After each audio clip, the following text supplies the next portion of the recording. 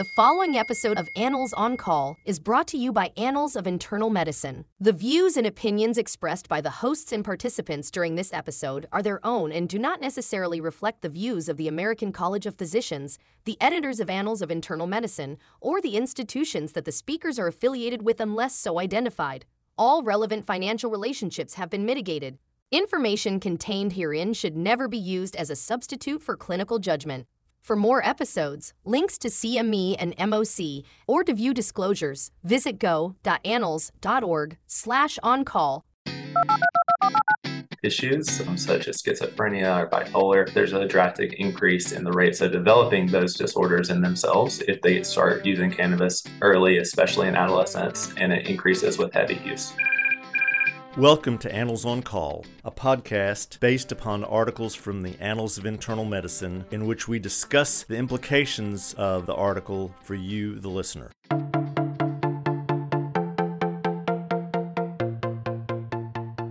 This is Dr. Bob Centor. I'm Professor Emeritus at the University of Alabama at Birmingham and former chair of the Board of Regents for the American College of Physicians. This episode of Annals on Call is based on an article from October 2018 in the Annals of Internal Medicine titled Reconciling the Discrepancies in Medicine's Relationship to Medical Marijuana. Joining me on the podcast is Dr. Davis Bradford, who's an assistant professor in the Division of General Internal Medicine and Addiction Medicine at the University of Alabama at Birmingham. We hope this will help you better think through the process of working with patients who should receive medical marijuana and those who maybe should not. Thank you for listening to our podcast. Davis, thank you so much for joining us on the podcast. I recently heard you give a talk on medical marijuana and knew that you were exactly the right person to answer all these questions that I've had in my mind, and I assume many of the listeners have had in their mind since medical marijuana has been legalized in more and more states. And I guess the best place to start is to better understand the endocannabinoid system, sort of the physiology of cannabinoids and why they're sort of different. Yeah, thanks, Dr. Centor, for having me. So this was a great opportunity for me to learn more about how cannabis works in our body. And I thought the perfect place to start was on how our natural endocannabinoid system works. And that's how we have endorphins that are similar to opioids in our body. We have similar endocannabinoids or chemicals in our body that are similar to how cannabis affects the body. And so the endocannabinoid simply is a complex system dispersed throughout the body. And there's two main receptors. CB1, which are mainly in the CNS, and CB2, which are on immune cells. And we have complex signaling, and really focusing on the CB1 receptors. It is a receptor found are presynaptic neurons, and it's a complex signaling where it's actually retrograde signaling. So there's actually the endocannabinoid chemicals get released from the postsynaptic neuron and then go back and bind on the CB1 receptor on the presynaptic neuron and regulate things that we really know about, like GABA and glutamate, which we learn about in medical school, but we don't really learn a lot about endocannabinoids that regulate these other neurotransmitters. I assume that starting from postsynaptic to presynaptic changes things in some physiological way. Yeah, you can kind of think of them as more of modulators. They're modulating other neurotransmitters than thinking them of neurotransmitters themselves. So they're modulating those things like GABA and glutamate, going back to that presynaptic neuron and regulating the release from the presynaptic neuron of other neurotransmitters. Now, when most of us think of marijuana, we think of two major cannabinoids. We think of CBD and THC. I know there are more, and we'll get to that, but maybe you could contrast CBD, which we see for sale everywhere, and THC, which you need a prescription for. Yeah, so I'll start with THC. THC is the psychoactive exogenous cannabinoid found in the cannabis sativa plant, and it mainly works on the CB1 receptor, and it binds there as a partial agonist. So it directly affects this CB1 signaling pathway in the brain. thus giving it psychoactive properties. We know a little less about CBD. We do know that it works kind of throughout the body, but a little less predictable in terms of the binding that it does. And we know that THC does bind to CB1, but know a little less about exactly how CBD works. Okay, so now we have the chemicals, but then we have the drug that comes from the plants, either store-bought marijuana in the states where it's legal, under the cover bought marijuana in other states, but even in states that's legal, and medical marijuana. But they all come from the cannabis sativa plant.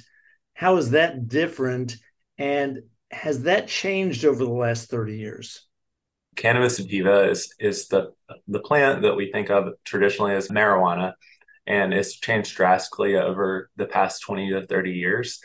We really think about marijuana and cannabis as in degrees of potency in terms of how much THC it has. And if we think about going back 30 years ago, 4% or less potency in terms of 4% of the plant containing THC. And now that's well over 16%. So a 3 to 4-fold rise in how potent traditional strains are of cannabis plants now, making it more psychoactive. So for recreational use, that it certainly can be appealing.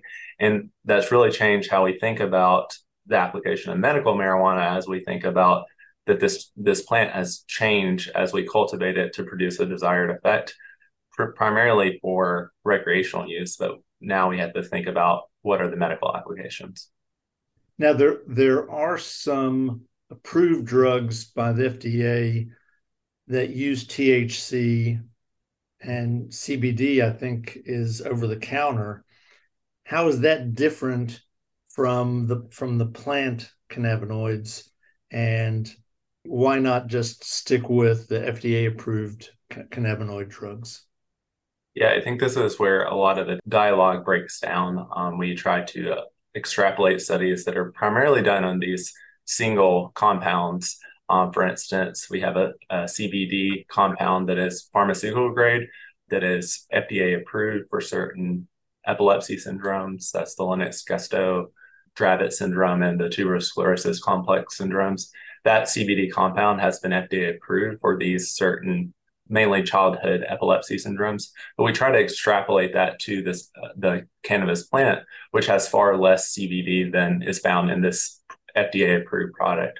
And so sometimes we try to extrapolate when their data is simply not there. We also have synthetic THC. Most people know about dronabinol, but dronabinol is approved for 2 conditions: chemotherapy induced nausea and vomiting, and HIV/AIDS related cachexia. We also have nabilone, which is another FDA approved synthetic THC that is approved for chemo induced nausea as well. And so really thinking about, most of the studies have been done on these synthetic compounds or these extracted single compounds, and we can't really apply that directly to the whole plant. So we don't really have much data. Why do we not have data on whole plant usage? Yeah, that's primarily been because of the scheduling of cannabis as a Schedule I drug under the Controlled Substance Act of 1970. And so the Controlled Substance Act of 1970 made cannabis or marijuana a Schedule I drug, which means that it says that it's purely has no medical usage, and that it's listed as a quote drug of quote abuse. And so this is really limited research around cannabis because of the scheduling. And one thing that the American Society of Addiction Medicine recommends is rescheduling that, where we can have lower barriers to doing research in the future on medical marijuana. Okay, and that's one of the big points in the article that kicked off this discussion. As people prescribe medical marijuana, are there potential harms? Some people seem to think marijuana is, well, we certainly don't see as many people in the hospital because they use marijuana as we do because they used alcohol, but is it harm-free? Certainly not harm-free. So approximately 1 in 10 people that use cannabis go on to develop a cannabis use disorder or cannabis addiction. And so those who do not think that cannabis addiction can develop is simply untrue. As a board certified addiction doctor, seen and treated patients that had cannabis addiction. And that's more than just physical dependence, is where it starts to spill over and to start affects social and physical functioning in their life. So that's one harm. But there are also several other harms that we've seen. We've seen these play out in states that have legalized marijuana. We've seen an increased rate of motor vehicle collisions involving THC and marijuana use. We've also seen an association, association with lower IQs and lower job attainment later in life, especially when marijuana use has started earlier as a teenager. And if I remember right, there's some association with adolescents using marijuana and psychotic diseases. Right. And that's where we particularly want to caution our patients when we're discussing both recreational and medical marijuana use. It's one of the clearest associations we know, that especially for those patients with first-degree relatives with severe mental health issues, such as schizophrenia or bipolar, that there's a drastic increase in the rates of developing those disorders in themselves if they start using cannabis early, especially in adolescence, and it increases with heavy use. So as an addiction medicine expert, are there any indications that you would use to prescribe medical marijuana? Yeah, I would start by asking, can we use an FDA approved product first? And so thinking about the medications we reviewed earlier, and thinking, can we use one of those medications that are THC derivatives or synthetic THC or CBD compounds that are approved for this first? And then after that, when I'm contemplating, is there a benefit of medical marijuana?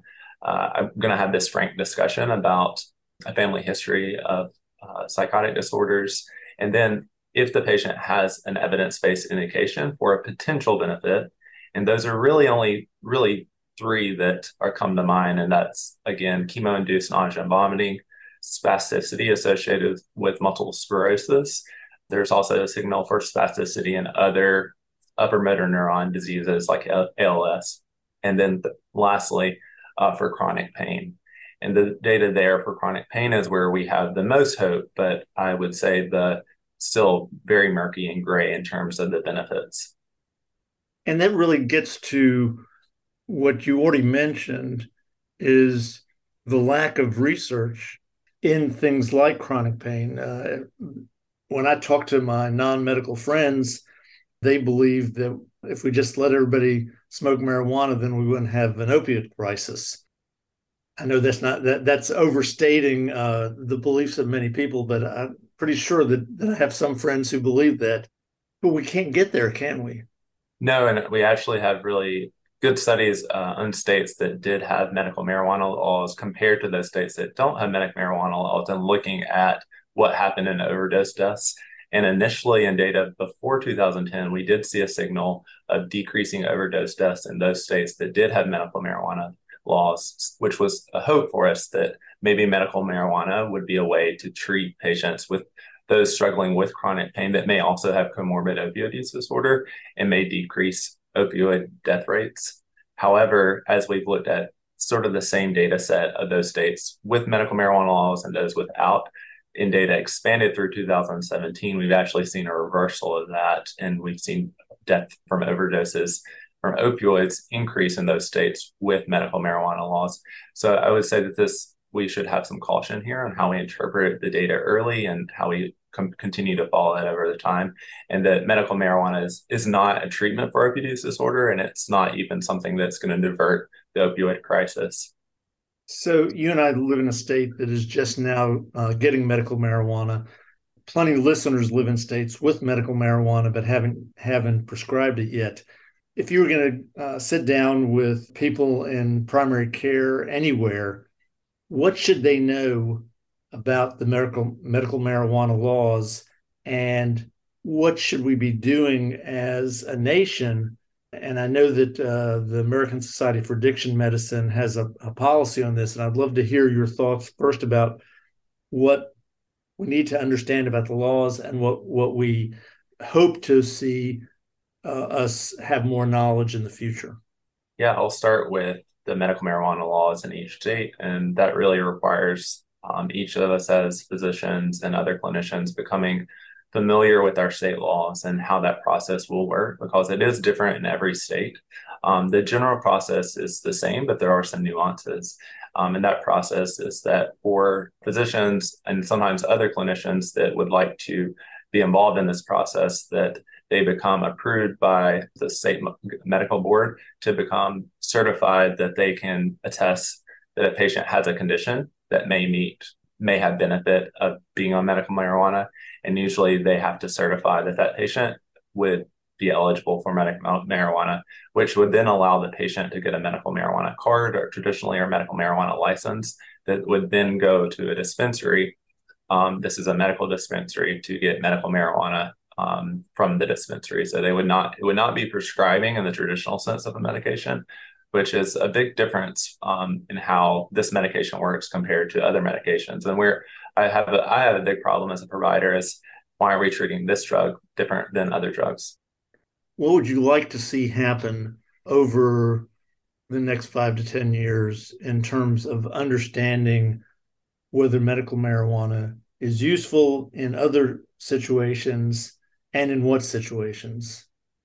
As I alluded to earlier, and as highlighted in this article from the Annals, is that we really need to lower the barriers to research, and specifically the research to whole plant derivatives and not these single compounds. And in order to do that, the way to expedite that is to reschedule marijuana from Schedule 1 to a lower controlled substance such as Schedule 2, which we think about cocaine is a Schedule 2 drug. So really moving it down to a schedule where we can study it more appropriately and also think about it federally, kind of making this accessible for patients with both research and in a traditional sense, that we use the same FDA approved approval process that we use for other medications for medical marijuana. Any final thoughts for our listeners? Final thoughts, I think there is a lot we don't know. We clearly need more research in medical marijuana. We also need more education as clinicians. And so this is a great way to start by listening to this podcast, but also going and investigating your home state's medical marijuana laws, and also learning a little more about recreational cannabis use and learning that there's a long history of criminalizing medical marijuana, or recreational marijuana rather, that has had harms too, and that both rescheduling and potentially lowering the criminalization of marijuana as a recreational drug will help us achieve equity for both those that use this medically, but also recreationally as well. Davis, thank you so much. I feel quite a bit more knowledgeable than I did 20 minutes ago. Thanks, Dr. Centor. Now it's time for Bob's Pearls. In this interesting discussion, we started by discussing THC, which is the psychoactive ingredient in marijuana, and CBD, which is not a psychoactive element. We discussed the physiology, which better helps me understand how all this works. And then we went to the point of not having good data on the full plant usage of marijuana. And that's because marijuana is still a Schedule 1 drug, which means we cannot do research on that drug because it is considered harmful. Both the article and our discussion really were concerned about the lack of good data on the full plant because there are more chemicals other than THC and CBD in actual marijuana. Then Dr. Bradford gave us some good advice on when patients come to you and want medical marijuana and you're trying to make a decision about it. And he said first is to see whether or not you can use the single-use chemical approved drugs, and we had a discussion about those. And then we finally had a discussion about whether marijuana can help us with chronic pain and to decrease opioid use. And again, we're missing the opportunity to answer that question because we cannot do studies of marijuana. We can do studies of the individual chemicals, but not the entire array of chemicals that are in plant marijuana. Thank you very much for listening to our podcast. Information contained herein should never be used as a substitute for clinical judgment. For more episodes, links to CME and MOC, or to view disclosures, visit go.annals.org/on-call